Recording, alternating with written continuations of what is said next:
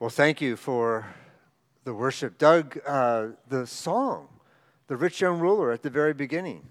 I did not know that that existed. How did you find it? Well, anyway, I need to check that song out. I forgot one important thing earlier in the worship, and that is to introduce you to my lovely wife, Debbie, who sits there, but she'll stand just for a moment.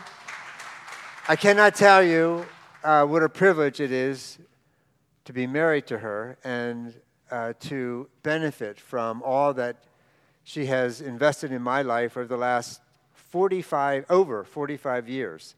So we celebrated our 45th wedding anniversary, and without a doubt, they've been the best 45 plus years of my life. So I don't want to speak for her at this point, but as you can tell, when you have a narcissist come and preach, that there can be all kinds of stories. So we're just gonna bypass those stories and get to the passage. But it really is a privilege for me to come and to be a part of the worship.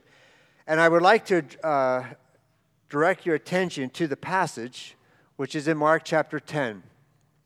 I will tell you that this is one of those passages that probably, like many of you who have known Christ for a long time, you've read it, you've been in Bible studies, you've heard sermons. This might be your 100th sermon. I don't know that you've heard on this particular portion of the Gospel of Mark.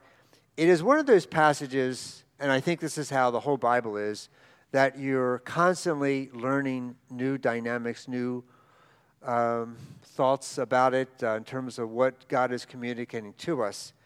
So as you listen to the passage, in fact, let me just say this. Sometimes, instead of reading the passage with the pastor or whoever's reading it, that you just think about it. You listen as opposed to read it. And as you listen to it, ask yourself some fundamental questions like, what are you hearing? What is God saying to you specifically in this context? What does it look like for you to live out this passage? In other words, use it as an opportunity to think about it as opposed to just simply reading that which you're hearing. Mark chapter 10, verse 17. As Jesus started on his way, a man ran up to him and fell on his knees before him. "Good teacher," he asked, "what must I do to inherit eternal life?" "Why do you call me good?" Jesus answered. "No one is good except God alone. You know the commandments. You shall not murder. You shall not commit adultery. You shall not steal. You shall not give false testimony. You shall not defraud. Honor your father and mother." "Teacher," he declared, "all these I have kept since I was a boy." Jesus looked at him and loved him. "And one thing you lack," he said. "Go sell everything you have and give to the poor, and you will have treasure in heaven. Then come and follow me." And at this the man's face fell, and he went away sad because he had great wealth. And Jesus looked around and said to his disciples, "How hard it is for the rich to enter the kingdom of God." And the disciples were amazed at his words. But Jesus said again, "Children, how hard it is to enter the kingdom of God. It's easier for a man to go through the eye of a needle than for someone who is rich to enter the kingdom of God." And the disciples were even more amazed and said to each other, "Who then can be saved?" And Jesus looked at them and said, "With man this is impossible, but not with God. All things are possible with God." And then Peter spoke up, "We have left everything to follow you." "Truly I tell you," Jesus replied, "no one who has left home or brothers or sisters or mother, father or children or fields for me and for the gospel will fail to receive 100 times as much in this present age, homes, brothers, sisters, mothers, children, and fields, and along with persecutions in the age to come, eternal life. But many who are first will be last, and the last will be first." It's appropriate that we would pray. Please, with me. Father, thank you for giving us your word and for this opportunity this morning to put everything else aside, within our lives, and to be attentive to you in our worship, our praise, our adoration, our confession, our petitions, singing, and now listening to your word. May your Holy Spirit work in all of our lives. Keep me from somehow getting in the way. And may all of this bring you glory. In Jesus' name, amen.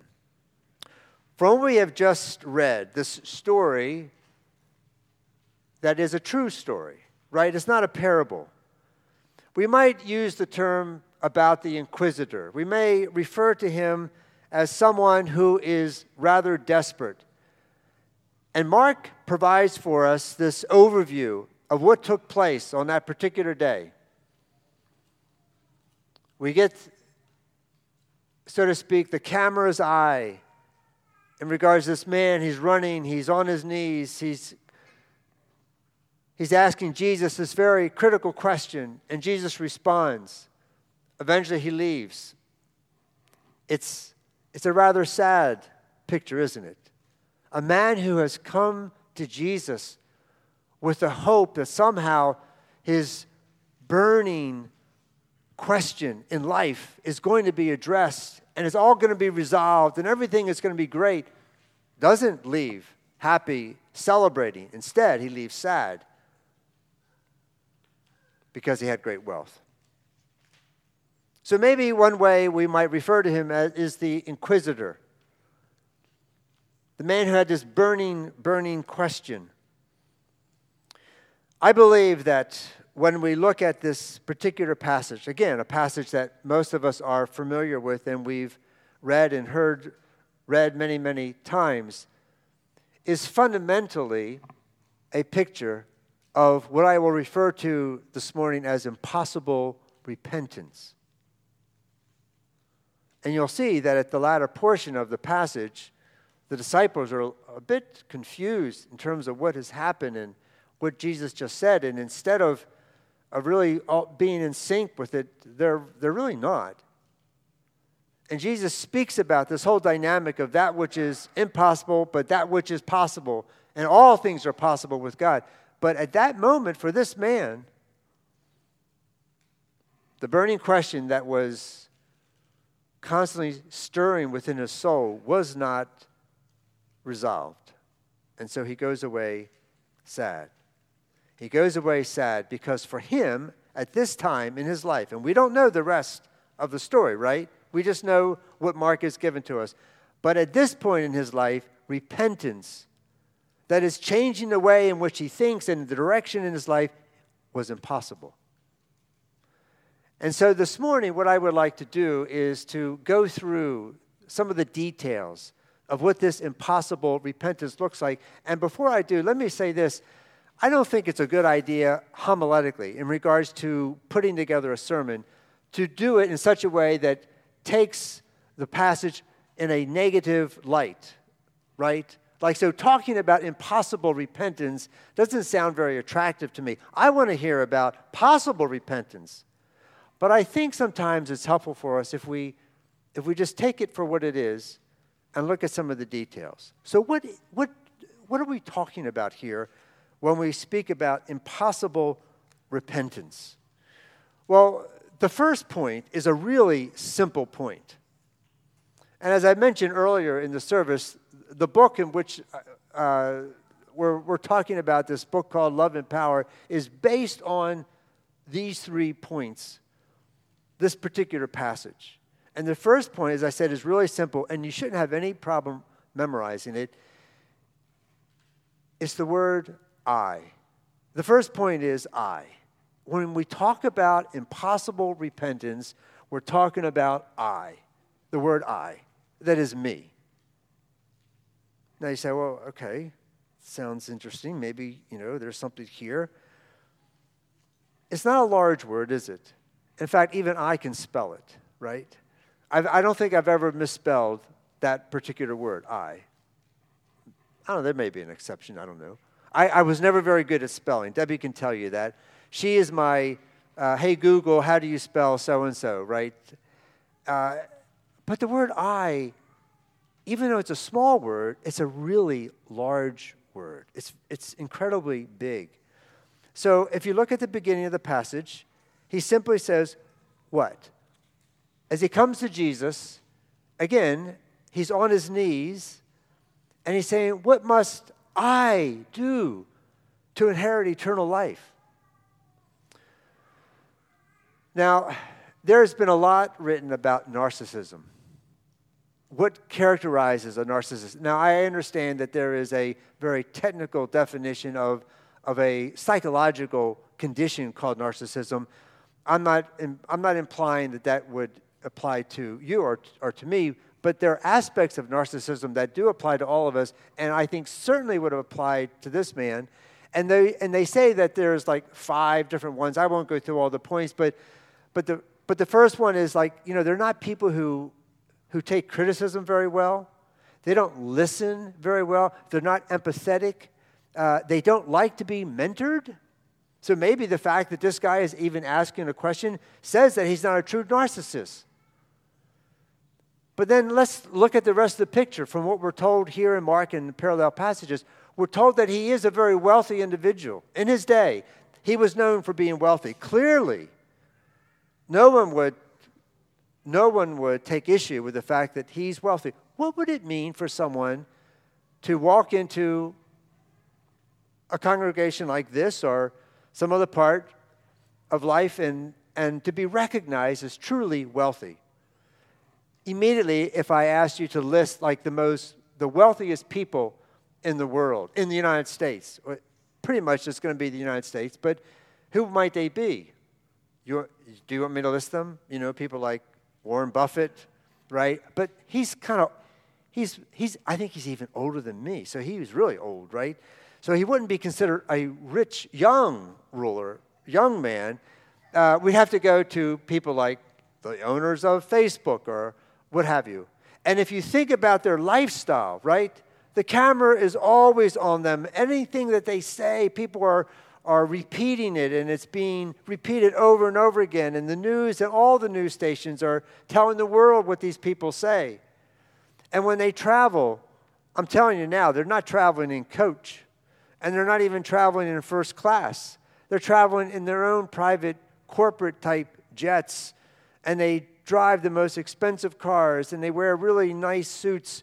I learned recently that a really nice suit that would be owned by someone who's truly wealthy would be made in Italy, and it'd be worth like $22,000. I can't imagine wearing a $22,000 suit. But people who are truly wealthy today, these are all the things that would characterize them, right? That's this man here. He's on his knees in the dust, in the dirt, but he just drove up in a Tesla, and it was driven by somebody else. And that was the car that he took from the airport. And the list, you know what I mean? The list goes on. The guy has an enormous amount of... And so you think about all this and the fact that now he's on his knees and he's in front of Jesus, and he says, what must I do to inherit eternal life? So let me ask you this. And again, I won't bore you with details in terms of what truly wealthy people are characterized by, but let's understand this. As he comes to Jesus and he asks the question, we're kind of enamored by that, I think. Hey, he's coming to Jesus. That's a good thing. I mean, he could have been going somewhere else, right? But he's coming to Jesus. But as he comes to Jesus, what's the bigger figure in his life? Jesus or the word I? Right? The fact that he says, what must I do? Speaks really loud. It's almost like, I'm going to use the term, like the way we go about life in certain areas of our day-to-day operation, where we do like to use Google. And, maybe it's just to help us spell. So we say, hey, Google, how do you spell narcissism? Or, hey, Google, whatever. Or, for example, during the partial shutdown of the government back in the winter, I had a friend who told me that one of the guys that he worked with didn't have anything to do during the shutdown, and he needed some money. So what he would do is he would hire himself out to people in D.C. to do things like, fix a toilet or a faucet or a door. But he wasn't a plumber, and he wasn't a carpenter. So what he would do is he would go on this one website and he would farm himself out. So someone would hire him to come the next day and fix the door or the toilet. And then the night before, he would go on YouTube or Google and he would punch in, how do you fix the toilet or how do you replace a door or whatever. And he would study it. He was a good student. And then the next day he would show up at your door with some tools and he would say, I'm here to fix your toilet, right? And he apparently did this quite a bit and he was fairly successful. I think that's what this guy was like. Jesus to him is like Google. Hey, Google, what must I do to inherit eternal life? Now think about that. Okay, it sounds pretty good. What must I do to, but actually the word I is the biggest word in this whole passage, in a sense, as far as this man's concerned. Because I can do it. I just need some help. Now let's just pause for a moment and ask the question, do you ever use Jesus as Google?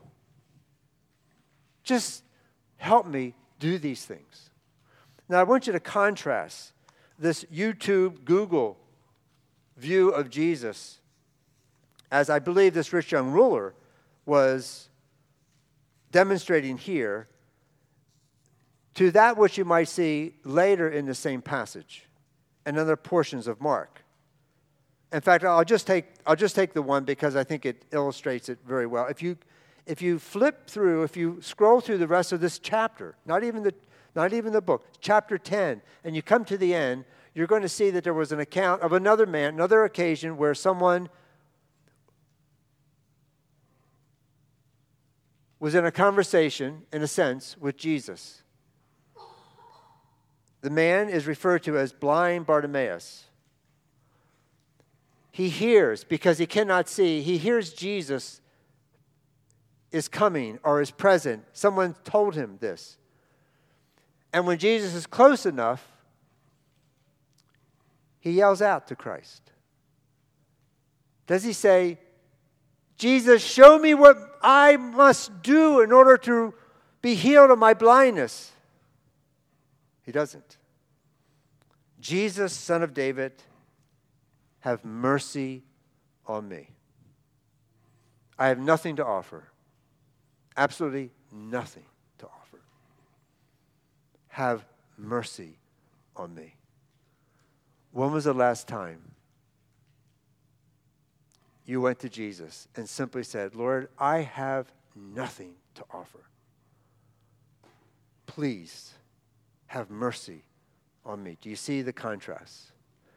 And so I believe that as you think about what it means to experience impossible repentance comes about when we're saying to God, show me what I must do. And again, it's nothing wrong with asking God to show you the way, etc., and to show you what you must be doing. But at the heart of it, there is a huge difference between the person who is in essence so wealthy, so popular, so much in control, that you're just looking for a little bit of help, as opposed to the blind Bartimaeus that says, God, have mercy on me.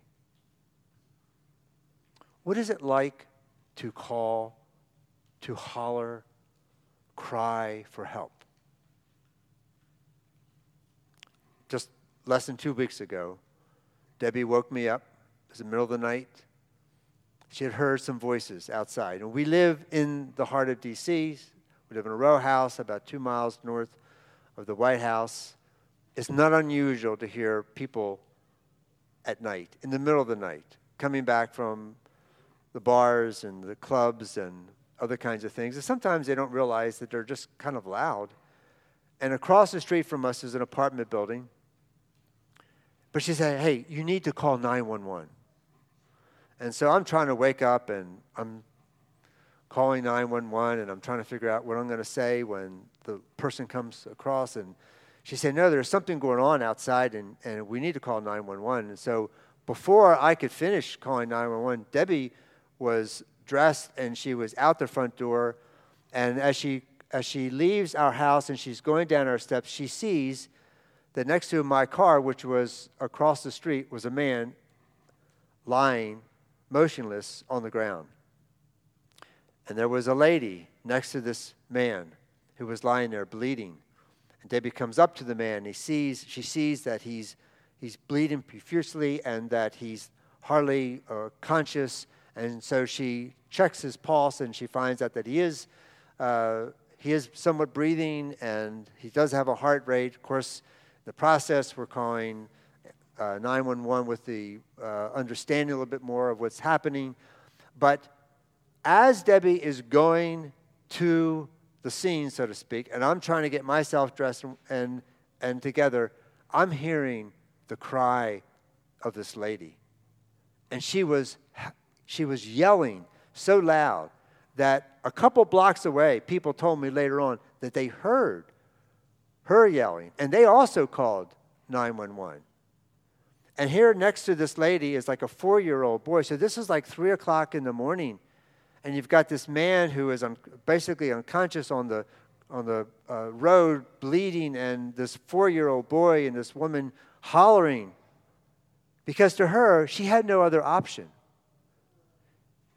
She wasn't asking someone to come and just show me what to do. She was crying for help. And I don't believe we can ever understand the gospel until we get to the point in our lives where we recognize that we have absolutely nothing to offer in regards to our personal situations, in regards to our family circumstances, in terms of our future, or maybe the past that has really haunted us, or whatever it is. There needs to be that same kind of desperation where we're like the blind Bartimaeus or like this woman crying for help because we have no other options. Now that was a very long first point. The second point will be shorter, and the third point will be even less time. Secondly, if we're to understand impossible repentance, we need to realize that we're blind. So blind Bartimaeus understood what it meant to be blind. He understood the fact that if he was standing at an edge that he wasn't going to see, that if he took another step, he would fall. He wasn't going to see something coming that could be of danger to him. He just simply couldn't see. This man, this rich young ruler, this inquisitor, was incredibly blind. And he was blind in a number of ways. First of all, he was blind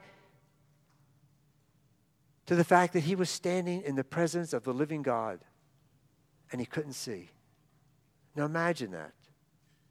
The truth is that we see so many things, we experience so much within the course of a day and a week where God is clearly present. We're just driving here this morning from Edmond. Debbie and I were looking, and it's very different to look at the sky here compared to downtown Washington, D.C., where here, you have this beautiful panorama of clouds and landscape, and it's wonderful to see it. And the psalmist says, the heavens declare the glory of God, the skies proclaim the work of his hands. Do you see the presence of God in every aspect of your life? This man, this rich young ruler, did not. And I believe even for us as Christians who have been regenerated and renewed by the Holy Spirit often just don't see it, maybe because we're too busy or maybe because there's this too big of an eye kind of going on within our lives. But this man did not see it. Secondly, what he didn't see was his own sin. Jesus asked him, well, actually, he begins by saying, why do you call me good? There's no one good except God alone. The point being, you are now standing in the presence of the living God, and you're treating me like I'm kind of an everyday preacher. But you don't see it, and nor does Jesus make a big point of it at that stage. So he doesn't see God, and he doesn't see his own sin. But let's just look at that for another moment. What does it mean for him not to see his own sin? So as Jesus points out the fact that he doesn't see God, and then he asks him the question in regards to the law, the moral law. And if you'll notice, where is Jesus pulling from in the context of the Ten Commandments. The first part or the last part? He's pulling from the last part. He's asking them about the law relative to our relationship to one another, stealing, adultery, coveting, lying. Now, what does the man say in response? Think about this. He says, I've never disobeyed any of those commandments since I was a boy. If you were on a coffee date with someone, and in the process of that coffee date, they were communicating with you the fact that, no, they've never sinned, would you go on another coffee date with them? I don't know. Maybe you would, just to kind of see what, the next chapter looks like. But you would say to yourself, this man is not connected with reality. This gal is not connected with reality. They don't see their sin. And so if we understand what it means to experience impossible repentance and what real blindness looks like, not only do we not see God, not only do we not see our own sin, but we certainly don't see the consequences of it. And that's really sad. And this is a sad story, at least in terms of what we're given at this point. And now here's the third. So the first point is impossible repentance, the word I. Second point, blindness. Third, what do you think the third point is? Third point is simply love. We're told in verse 21, Jesus looked at him and loved him. One thing you lack, he said, go sell everything you have and give to the poor, and you will have treasures. You will have treasure in heaven. And then come and follow me.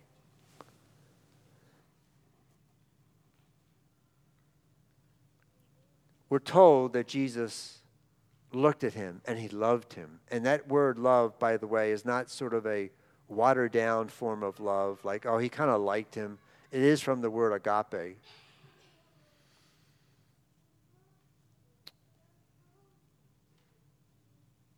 It's interesting to me to think about what's taking place now. The fact that the man who says to himself, I have everything that the world could ever want. And even though this nagging question has been really bothering me in terms of where I am spiritually, now that I've been told by the guy that I'm supposed to trust in, I'm going to walk away. He's really walking away, not just from resolving these things in his life. He's walking away from the love of God. From the love of God that is so incredibly loud. That God, who loved the world so much that he gave his only begotten Son, that whoever should trust in him, believe in him, should have everlasting life. There it is. But he's walking away from that love. And it means a number of things. It means the fact that he will remain blind in regards to what's happening within his own life and his own perspective. He's going to continue to stumble around in life because he's rejected the love of God. To reject the love of God and to be, or maybe I should put it this way, to be confronted with the love of God not only means that he's being confronted with the fact that he's ignoring God, but the fact that he will not see his own unrighteousness. God does not, Jesus does not allow him just to go on his merry way. And by the way, let me just tell this story a little bit from a pastoral perspective. If someone comes to me as a pastor and they're concerned about spiritual issues in their life, if they come to Ryan, for example, or one of your elders or deacons, and they have some concerns about spiritual things in their life, do you want them to leave your church, to leave your presence totally hopeless? No, I'll tell you what you do as a pastor. You say, no, let me just take where this person is, and I'll just continue to work with them and help them along the path. I'm not going to do something that's going to send them away sad and rejected. Why would I want to do that? But that's exactly what Jesus does. And I believe in doing so, Jesus was clearly doing the right thing, the loving thing. This man needed to see his sin and the weight of his sin. He needed to see the weight of the fact that there was something going on within life that he didn't have control over, and he certainly doesn't have control over now. He could have, if he wanted to, liquidated all of his assets. And notice that Jesus doesn't just simply say, liquidate all your assets. He says, liquidate your assets and give the proceeds to the poor. Set up the foundation that you need to and serve other people. So it's not just a matter of giving up something, it's a matter of serving other people. In both cases, the man says no. And Jesus wants to make sure he sees the weight of that. That is the loving thing that he needed. And God did that for him. And so he goes away, not just, oh, well, let me think about it. He goes away sad because he finally sees the weight of it. When was the last time you or I went away sad, so to speak, from having our quiet time with God, or maybe in a worship like this, and we said to ourselves, I know where God is directing me, but I struggle with that. I'm not sure I can follow that.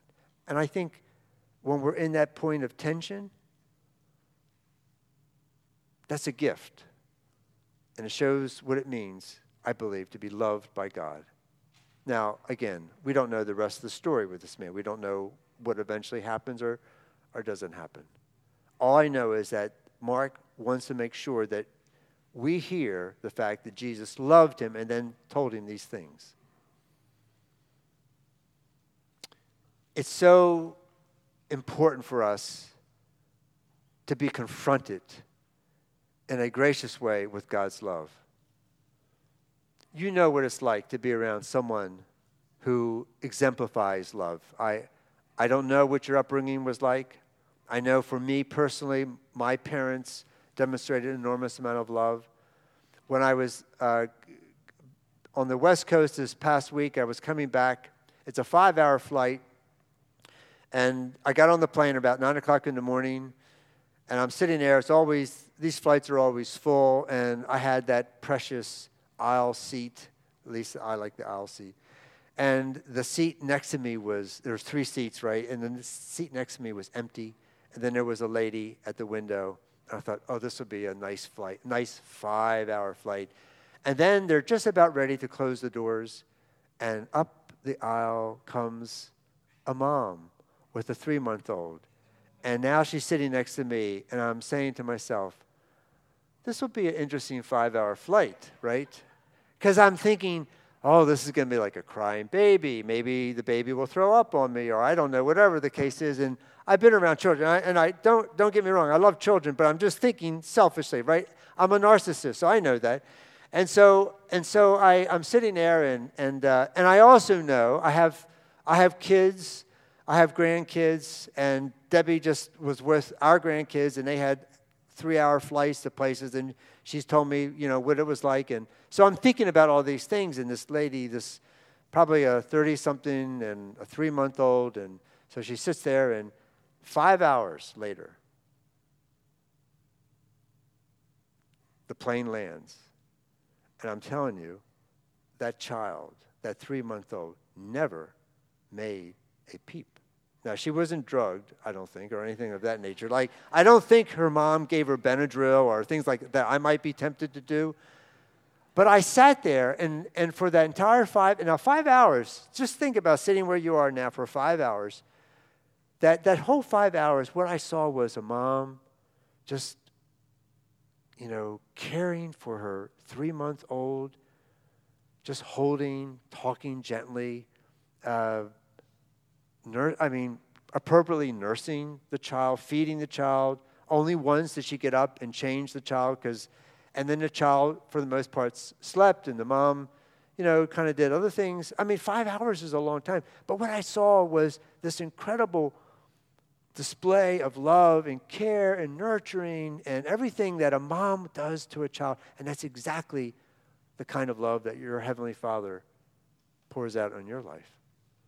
He's going to hold you that entire 5-hour trip in a plane and care for you and nurse you and change you when you need to be changed. And the list goes on and on and on.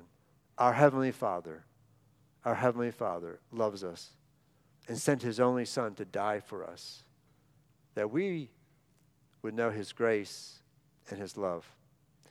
And so my hope and my prayer for us, for myself, I'm going to start there, and for you, is that you would know the impossible repentance that Mark speaks about, but not something that doesn't apply to you, but you would know what it means to recognize how big of the word I is and how you need to deal with that. And secondly, how blind you are. And thirdly, what it's like to be confronted with God's incredible love, and that you would repent. And that as you hear Christ speak to you about things in your life, that you would recognize that it's not you and Christ, but it's really only by his grace and by his work in your own life that you desire to change and that you are able to change. And it's all, and in a sense, it is about me, but it's not about your me, it's about him. When he says, I am the way, the truth, and the life, I am the living bread, I am, etc. Yes, it's about I, but it's about Christ. That you would experience his grace and wonder in every area of your life as you cry out like blind Bartimaeus, Lord, have mercy on me. Jesus, thank you for your word. Thank you for giving us this time this morning. I pray that this community and this state would continue to be transformed by the gospel because of what this particular church is doing and how you're working in their lives. I pray for your richest blessing upon Ryan and Emily and their family, upon the elders of this church and the deacons and those who are responsible for women's ministry and youth ministry. And I pray, Father, that all of this, that they would experience your incredible grace and love. In Jesus' name, amen.